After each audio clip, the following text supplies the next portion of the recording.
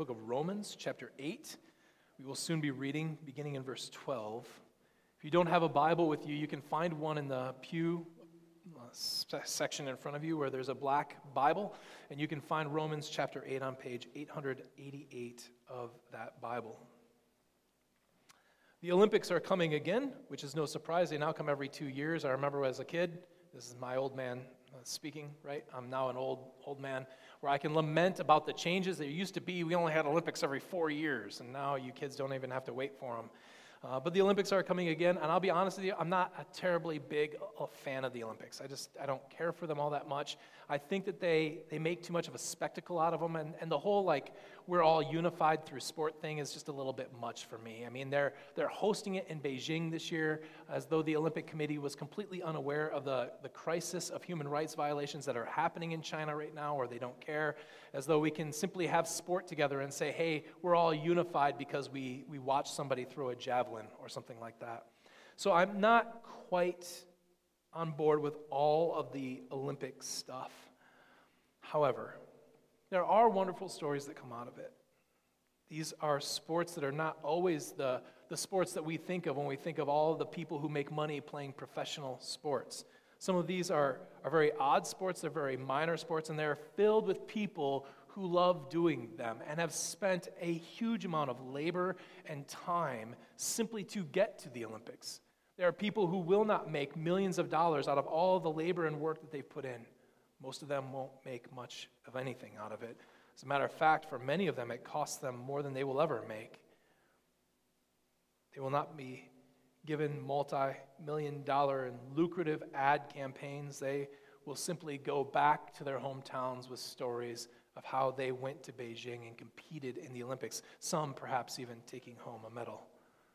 They have put in hours, if not years, of work, sacrificing much, simply for the right to show up and simply say that they were there. I always wondered if you met one of them, these people who spent years and hours laboring and sacrificing so much of their lives for this one event, just this one event. If you were to catch them on their deathbed, the end of their life, and say, looking back over the entirety of your life, it was all of that labor. It was all of the toil, all the pain, all the suffering, all the things that you had to put aside. Was it worth it? If you asked somebody, was it worth it, all those hours in the pool simply to go and do water polo in Beijing?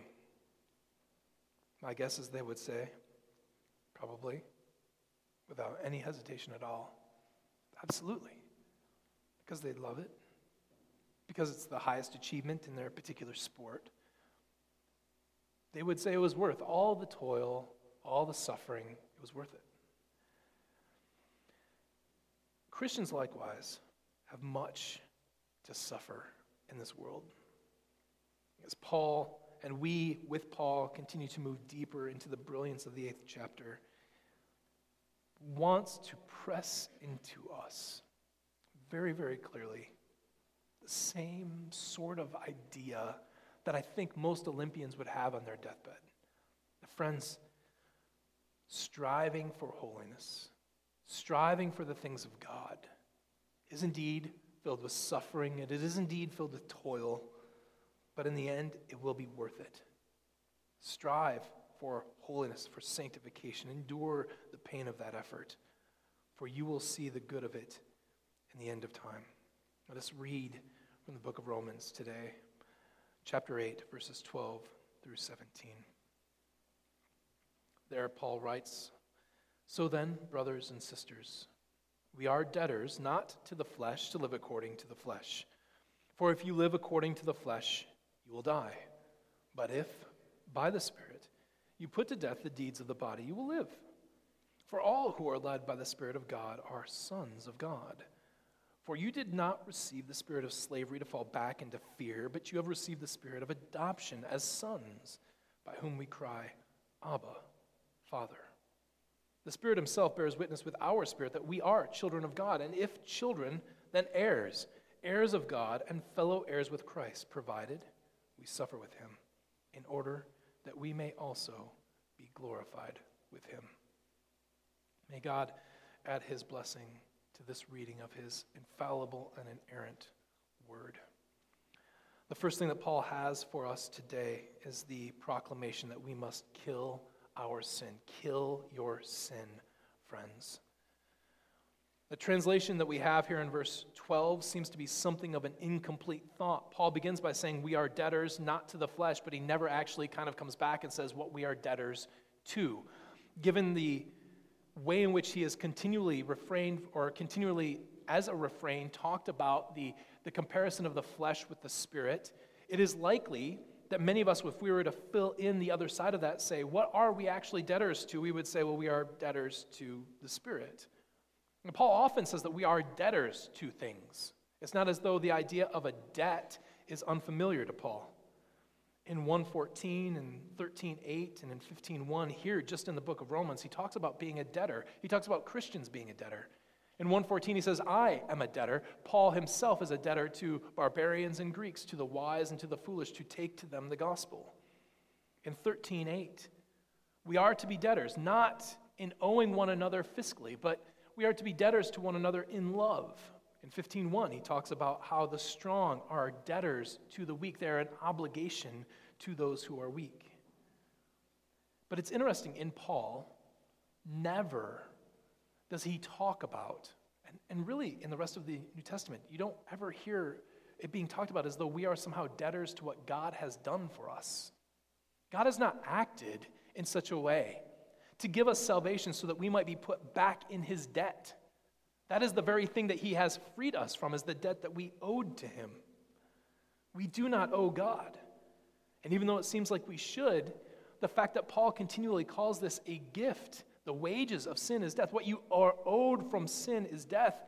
But the grace of our God and our Lord Jesus Christ is a free gift. There's a free gift. We know that it's wrong to pay back people for a gift. If somebody came up to you and said, hey, I've got a gift for you, and you were to immediately reach in and be like, hey, here's a 20, thank you, right? That is an incredibly ungracious thing to do, as though the gift itself wasn't good enough. You have to sort of repay people for it. Certainly it's worse if you try to pay back a very rich and generous gift like that of salvation, something that you cannot possibly pay back. It is a gift. Because of this, a translation like the CSB, the Christian Standard Bible, translates this first verse somewhat differently. It says, so then, brothers and sisters, we are not obligated to the flesh. So you can see that they're not calling us obligators at all. We're not debtors at all. I don't think that that's quite right. I think that Paul has in mind that we are debtors to one another, and I think that he comes back to it. But I just wanted to make sure that we clarified that at the very beginning. You're not debtors to God. He has given you a free gift. He has not done that so that you would feel obligated to him. As a matter of fact, it goes against the central idea of what Paul is saying here and what he said earlier. Well, what Paul wants to do is to press upon us the need to work in the Spirit to kill our sin. He says you are no longer under any obligation to do what the flesh wants you to do. You might feel pulled toward it. You might feel like it's a natural thing to do. You might feel at times like it's the right thing to do. But he is openly saying you are not obligated anymore to do it. Before you had the Spirit, you were obligated to do it. You were in slavery to your sin, but no longer are you in slavery to your sin. Jesus Christ has freed you from that. Last week we talked about how his death on a cross and the provision of the Spirit for us as one act where we receive those things in faith frees us from the work of sin in our lives. Because you're not under any obligation to engage in sin anymore. We looked back at chapter 7, and in chapter 7, many people thinking that Paul's struggle there, I do not do the things that I want to do, but I do the very things that I don't want to do, is his struggle between his mind and what he desires to do before God and what his body will allow him to do. Many view that as a post-Christian experience, that he is struggling with sin in himself. So that's a way to sort of temper the positivity and the enthusiasm of chapter 6. I don't think that is true. I think that it is true here, though. I think Paul is trying to make the case that yes, there is still sin that you need to deal with. That simply because Christ has died for you and the Spirit has been provided for you doesn't mean that you wake up with 100% holiness and you are righteous in all your ways and all your actions. It certainly does not mean that. He says very clearly, you must put to death the deeds of the body. He says, if you don't put to death the deeds of the body, if you live according to the flesh, if you live in the flesh and according to the flesh, he says, you will die. The phrase has a ring of more than just like, this is a future thing that's going to happen to you. It's not the same language that's used in Genesis, but it has the same ring to it. You will almost certainly die. There's so much more of a cemented reality there that this isn't a possibility. If you live according to the flesh, you will certainly end up dying.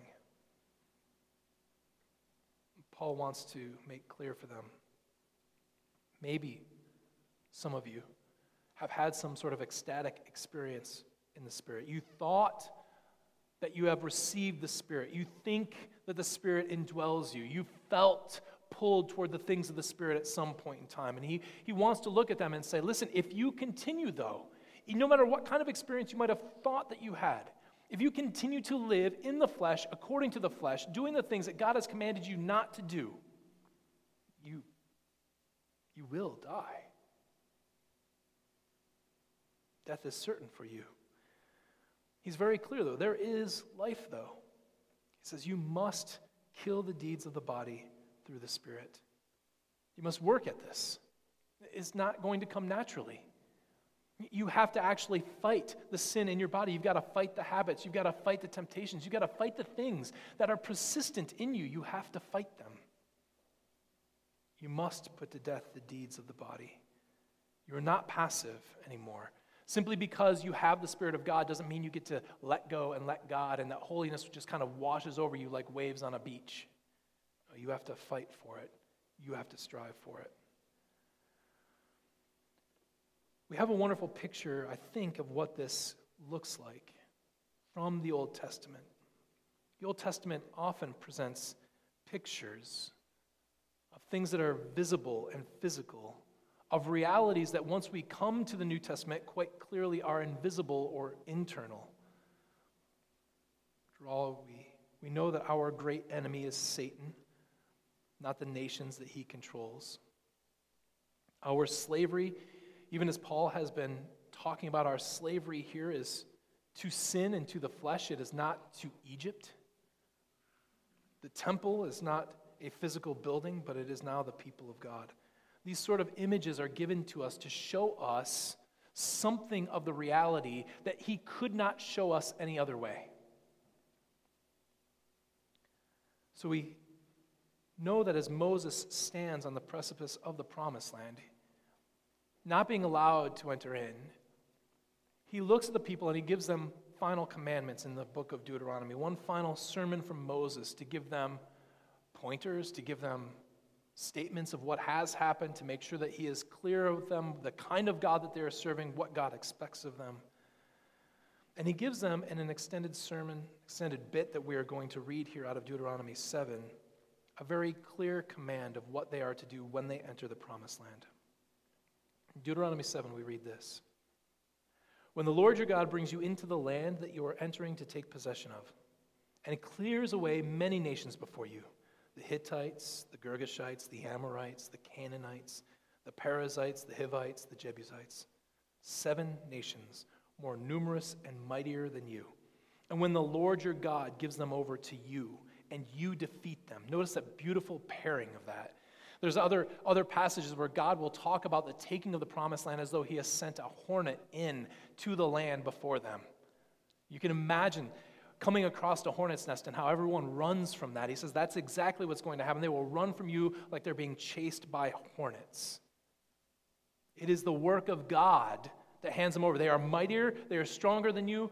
I will go in, I will be with you, but nevertheless, you defeat them. It is God's work, it is their work. You defeat them. He says, when God gives them over to you and you defeat them, then you must devote them to complete destruction. You shall make no covenant with them, show no mercy to them. You shall not intermarry with them, giving them to your daughters, giving your daughters to their sons, or taking their daughters for your sons. For they would turn away your sons from following me to serve other gods. Then the anger of the Lord would be kindled against you, and he would destroy you quickly. But thus you shall deal with them. You shall break down their altars, and dash in pieces their pillars, and chop down their asherim, and burn their carved images with fire. For you are a people holy to the Lord your God. The Lord your God has chosen you to be a people for his treasured possession out of all the peoples who are on the face of the earth.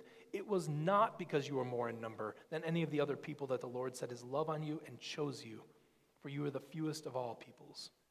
But it is because the Lord loves you and is keeping the oath that he swore to your fathers, that the Lord has brought you out with a mighty hand and redeemed you from the house of slavery, from the house of the hand of Pharaoh, king of Egypt.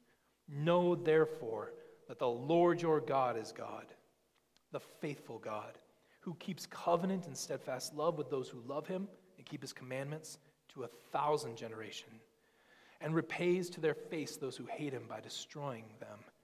He will not be slack with one who hates him. He will repay him to his face. You shall be careful, therefore, to do the commandment and the statutes and the rules that I command you today. When the people were to take over the land, they were to understand that God was going to drive the people out before them. They were the ones who were going to completely and utterly destroy them, but it is God who has given them over to them. And God says very clearly there's a reason for this. They are not my people. I have not chosen them. They are not holy. They would pull you away into idolatry. And by pulling you away into idolatry, I would have no recourse but to destroy you and to do so quickly. So you are to destroy them. They would lead you into grievous sins. You can't make a deal with them. You can't look at them and say, listen, we won't destroy you completely if you keep your religion to yourself and we keep ours to ourselves. You can't make a covenant with them. You can't give your kids over to them in marriage. You can't intermingle with them. You cannot cohabitate with them. They are not even to be your slaves. They are not people to just get along with or to be controlled, or what's worse, to be put up with. If this happens, what God says is over time, they're going to pollute you because you can't control them. They're going to warp you because you're not in control of them. They will lead you away. Why should they do this? At the end of the passage is very clear. You are to be holy, for God is holy. He has called you out as a special people. Therefore, keep his commandments. I don't think Paul is saying something too terribly different from us. Having been redeemed from slavery, while we are never called to go kill people, while we are never called to put them to the sword, we are clearly reading a passage that was delivered to a specific people at a specific time. Paul uses the same kind of language, having said that we have been redeemed from our sins, using the same language as being pulled out of slavery to Egypt. We have been pulled out of slavery to our sin. We now are to put all that we find to death. Everything that would cause sin in our lives, we are to kill it, to smite it, to put an end to it, to utter and complete destruction. If we do, there will be life long in the land with peace before God. But we know how the story goes, and it is a warning to us. Joshua and his armies enter the land. They do well. They begin by crushing people before them. And at the end of Joshua's life, he is a faithful and a good leader for the people of Israel, but he cannot bring complete destruction upon all of them. And very slyly, very subtly, the book of Judges begins by hinting at this little problem that exists in the nation of Israel, these small spots of cancer that the people of Israel did not get completely eradicated. In Judges 1:18 through 21, for example, Judah, speaking of the lands that they captured, the people that they've killed, Judah also captured Gaza with its territory, and Ashkelon with its territory, and Ekron with its territory, And the Lord was with Judah, and he took possession of the hill country. All that super good news. Judah's doing what he should have done. The people of Judah, the tribe of Judah was doing what it should have done, driving the people out, killing them, devoting them to destruction, inhabiting the land. But the book of Judges goes on to say, but he could not drive out the inhabitants of the plain because they had chariots of iron. And Hebron was given to Caleb, as Moses had said, and he drove out from it the 3 sons of Anak. But the people of Benjamin did not drive out the Jebusites who lived in Jerusalem. So the Jebusites have lived with the people of Benjamin in Jerusalem to this day. Little spots. It's not much. You would forgive the people of Israel for looking around and saying, hey, 95% is pretty good. We had trouble with the chariots of iron. We had trouble with these Jebusites, but we can handle it. We can control it. They're small in number. No reason to think that these people are going to pull us astray. By the end of the book, their judges, even the saviors of Israel, are acting more like the pagan nations than they're acting like people of God. And by the end of the book, it is impossible, just flat out impossible, to tell where the paganness of the nations ends and where the holiness of Israel begins, because they look exactly like the nations. And even they are confused by it, because they are engaged not in a war with the other nations to eradicate them. They are engaged in a civil war to eradicate one another. Paul implores with us, do the same that God has commanded them. Do not think that you can live with your sin. Do not think that you can survive by putting up with it. Do not think that you can master it, but put it down and kill it all. When you feel it welling in you, put it down. When you feel like you are being led astray, put it down. Because if you let it live, it is cancerous, and it will grow, and you won't control it. Paul says that all those who are led by the Spirit are the sons of God. Paul will indeed expand this, as we will see. I wonder if he mentions this because he has also mentioned that Israel is indeed his firstborn son. We have been redeemed by our own Moses, the better Moses, Jesus Christ. We are helped by the Spirit of Christ to have our sin driven out from us. We are to conquer any and all sin that remains as far as we can for our own good, for we are, like Israel, God's sons. So let us act like it. Let us act like we are indeed the sons of God by being holy, simply as our God is holy. And you might be wondering, this sounds a lot like salvation that is given to us because of our work. I guess. But God has already redeemed you. He's already given you His Spirit. All of that was done completely and utterly and totally by His own free gift. He has promised the Spirit to help drive out. You are to put these things to death through His Spirit, not in spite of His Spirit, not instead of His Spirit, but with the work of the Spirit, you do this. Yes, it's conditional, but the conditionals are there as a means by which the Spirit works. God warns us, and the warnings are always effective for His people. We hear His word and we say, yes, let us strive and struggle to put sin down in our lives. Let's be clear, though. Paul rightly knows that such acts, killing sin and putting it down, are tiresome and wearisome and are difficult.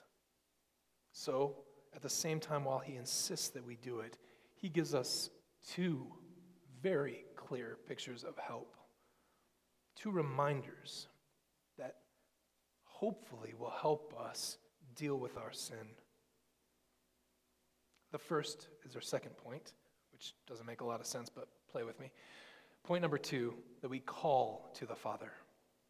That we call to the Father. As sons, indeed as children of God, we are able to call God our Father. Paul says, you are not given a spirit of fear to fall back into slavery. You have received the Spirit as a spirit of adoption. You're not slaves. He says, you're not going back to Egypt. God hasn't given you a spirit of fear. Slaves aren't free.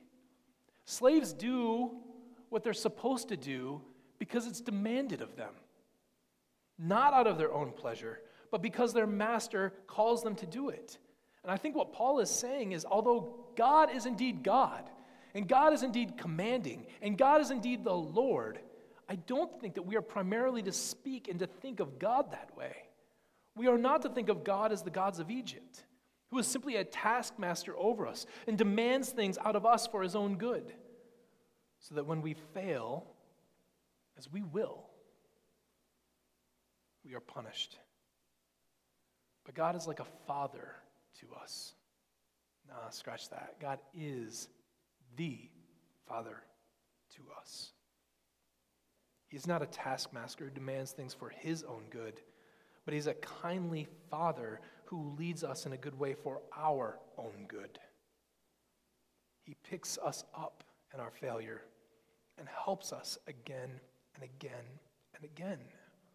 Therefore, we're not to fear him in the same way that people feared the gods of Egypt. The conditional, again, works for the people of God. We rightly see that sin in our lives drives us from God. We fear not retribution and punishment, but distance from God. We fear being separated from our Father. Fearing retribution is fearing being near God because we think that God is going to punish us, but that is not who we are. We are not servants of a God. We are children of the Father. Children should not fear the presence of their fathers, but rather the distance that they might have from them. There should be an emptiness being away from them. We ought to fear that emptiness from our God. And Paul specifically says that we are to call God Abba. Not the man, apparently, who is back. That's is great news for the 5 people who actually are fans of them. There's a lot made out of this calling God Abba. Many have made the comparison between Abba and Father, as though Father is like the stuffy, sort of very formal way of talking to God as a parental unit, and Abba is a much more sort of informal, if not intimate way of speaking to God, kind of the difference between Father and Daddy. That seems to be the kind of comparison that's always used, that you speak the word Father and it's very formal, you speak the word Daddy, it's very informal, and that's kind of what this saying, crying out Abba, means.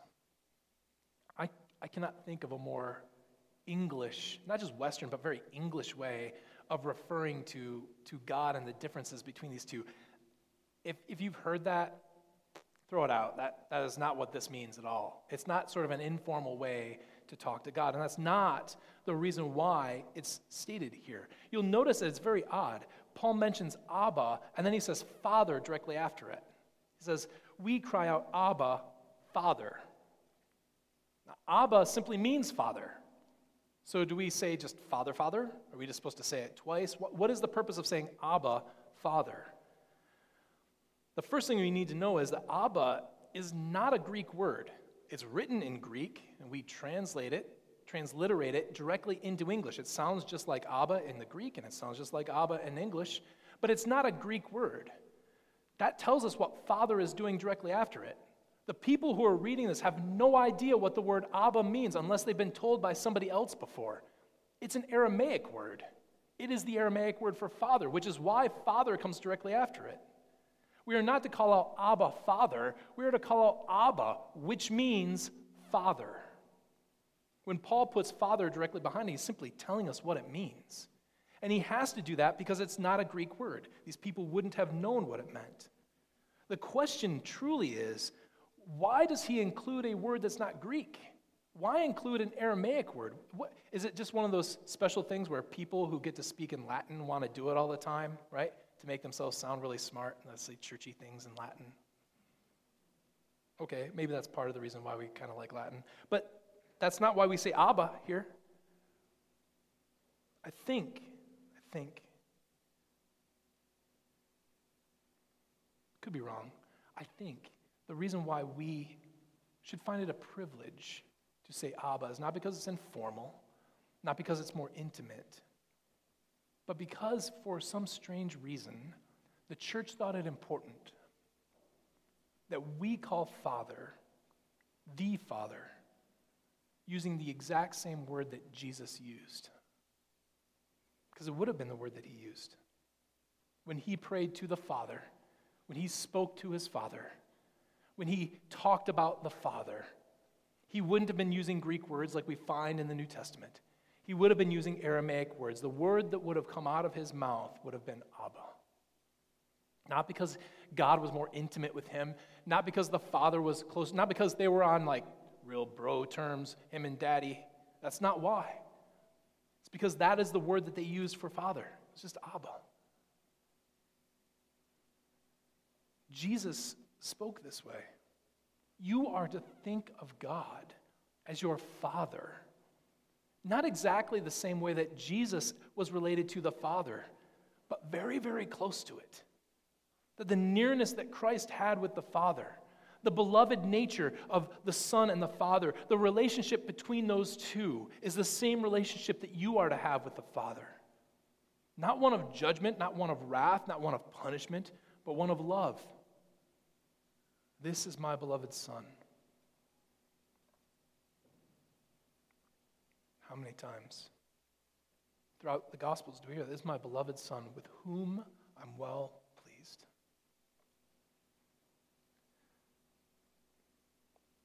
One of the most amazing things said in the Gospel of John, which frankly is just chock full of amazing statements, probably the most underrated of all those amazing things, is John 17:26. Jesus says to his disciples in the night that he's going to be betrayed, as he's praying to God, he says, I made known to them your name, and I will continue to make it known, that the love with which you have loved me may be in them and I in them. That the love with which you have loved me may be in them.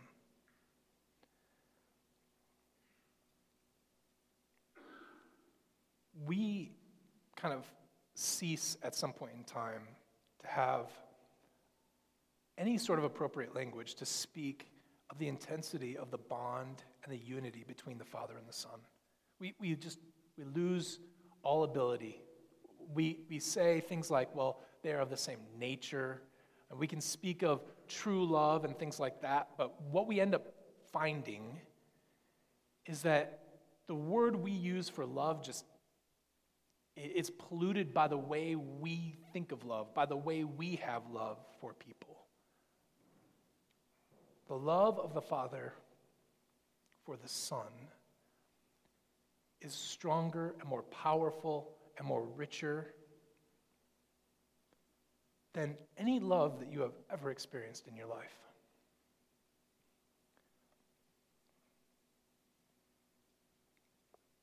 Think of a time when you have felt the most emotion for any one person. Hopefully it's a person. Maybe it's for a burger or something like that, but I'm hoping it's a person. Think of the time that you felt the most emotion in that person, that you looked at them with pride or with admiration or with joy or love or longing that they were separated from you and you wanted them to be near you so badly. The time of the most intense feelings that you've ever had, where you felt like, I don't know, we use the English word heart, right? But you just felt like overcome with love. That is but a candle to the incredible love that the Father has for the Son. And Jesus says that is the same love that the Father has for you because you are in Christ. So, when you cry out, Abba, you are admitting and confessing that love is yours. Not a love that punishes or crushes when you mess up, which, friends, you will. Not a love, or not a relationship, not a fatherly relationship, that you have to cower in fear, hoping that he doesn't crush you like some little insignificant ant when you fail. What Paul is saying is God loves you with the same love that he has for the Son. You get to call him by the same name. Do you realize that? The very same relationship that Jesus has with the Father, this is given to you. My goodness. Kill your sin. Work at it. You ever known people who didn't want to do something because they were afraid of failing? You're going to fail.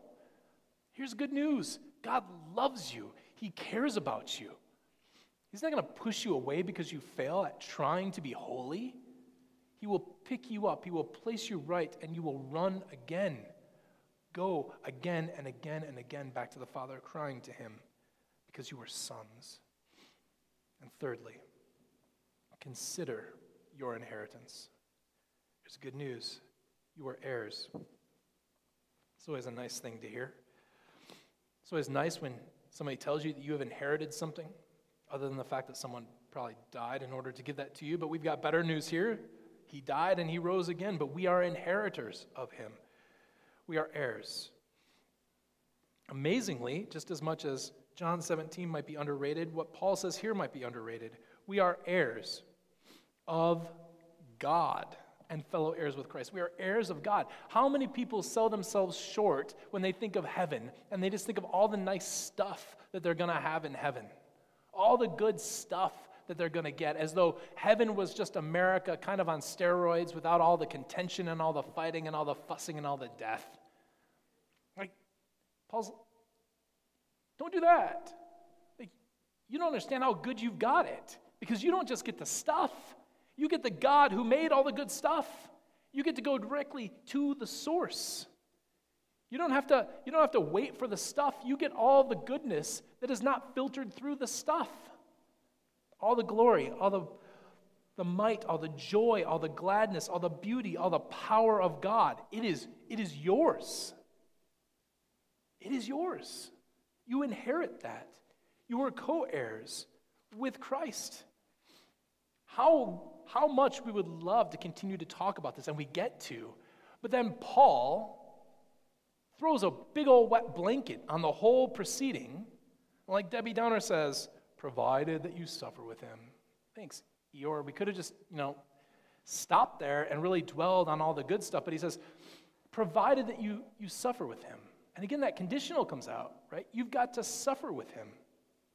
It's like a bad movie or a bad TV show. You can have all this if, you put your hand in this mystery box. You might lose it. It might just be Jell-O. Either way, it's going to be unpleasant, provided that you suffer with him.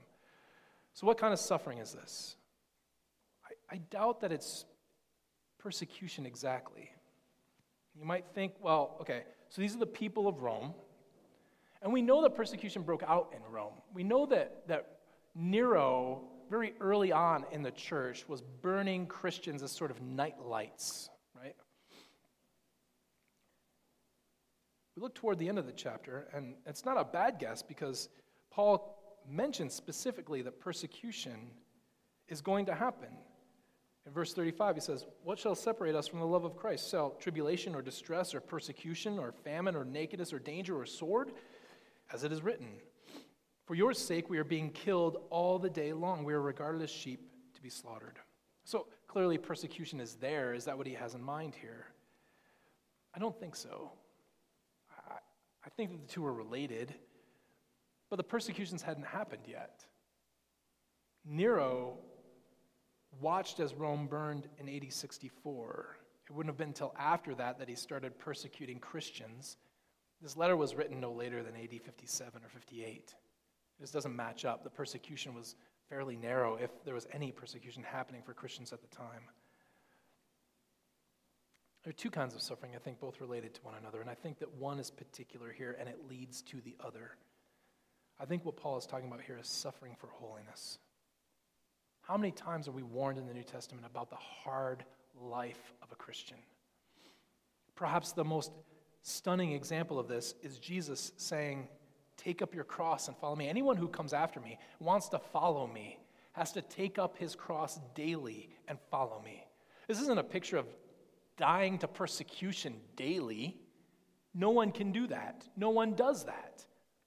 It is a picture of laying yourself down as Jesus did, as the cross becomes a symbol of, laying down your own self-interest for the good of others by taking up a cross. It is by desiring the will of God above everything else in the world. It is a desire and a picture of daily holiness before God, of desiring to do the very will of God no matter how hard. Jesus would say, the road is easy and the gate is wide that leads to destruction, and there are many who take it. But the road that leads to life has a narrow gate, and it is extraordinarily hard. This is what he means. Any attempt to become holy in this world is filled with suffering. Eventually, that kind of holiness will lead to persecution. Christians weren't killed in the first century or any time. They weren't killed because they looked like the world. The martyrs in the first century weren't killed because they acted just like every other Greek person around them. Christians in the first century were killed because they acted like Christ, because they didn't confess what everyone else confessed. They didn't act like everyone else acted. They strove for holiness. Christ himself suffered, not simply on the cross. He suffered in his everyday life. Imagine how easy it would have been for Jesus to slide through life. Philippians 2 does just this. There, Paul writes, although Jesus existed in the form of God, he did not consider equality with God as something to be exploited. He didn't just coast. He didn't take on human flesh and then say, yeah, but I'm just going to lean on the divinity and we're just going to ride this thing out. No, he takes on human flesh and he undergoes all of the frailty of that human flesh. He undergoes thirst and hunger. He undergoes temptations. He undergoes all of the difficulties that come with broken relationships. He could have shown up and said, listen, just all of you need to shut up and listen to me. You need to do what I tell you, when I tell you. And that's the end of it. He has the equality with God. He's more than capable of doing that kind of thing. But he didn't. Rather, he suffered. He suffered the ignorance of the disciples. He suffered the blasphemy of the Pharisees. He suffered and was patient. He suffered and was kind. He healed people day after day after day, wearing him out, bearing our burdens. He healed insignificant people. He battled powerful people. He served all. He made his life more difficult to help others in love. That is what Paul is first and foremost calling you to. He knows that putting your sin to death is painful and it is hard. He says, this is precisely the same thing that Jesus did. And I think in talking about this, directly connected to our inheritance, is to remind us that that is the end goal. That's what we're working for. That is what we are to keep in our sights. You will never, friends, you will never regret suffering for holiness in this world. Like all of those who go to the Olympics, simply because they loved what they did, those who have the Spirit of Christ, who suffer to be holy, who suffer to do what is right at a personal cost to them, who look for the good of others well before themselves, and endure all of that. On your deathbed, when you are about to inherit the very kingdom of God, guarantee you will not say, I wish I hadn't suffered that much. I wish I had taken the easier path.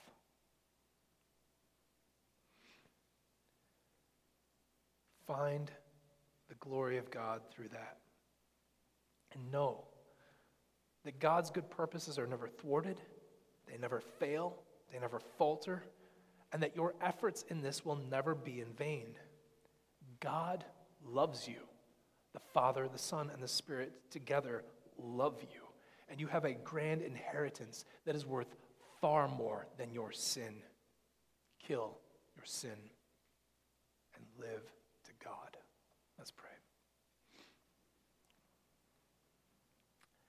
Abba, our Father,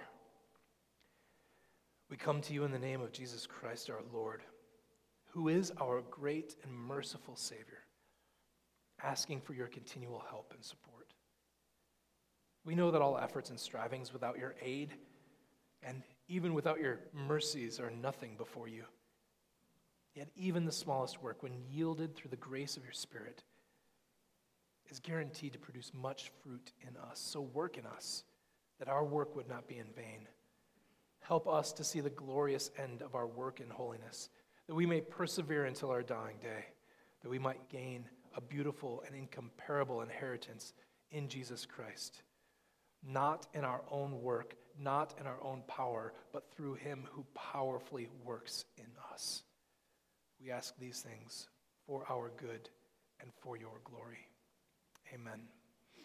If you would stand and sing with us, There is a Redeemer.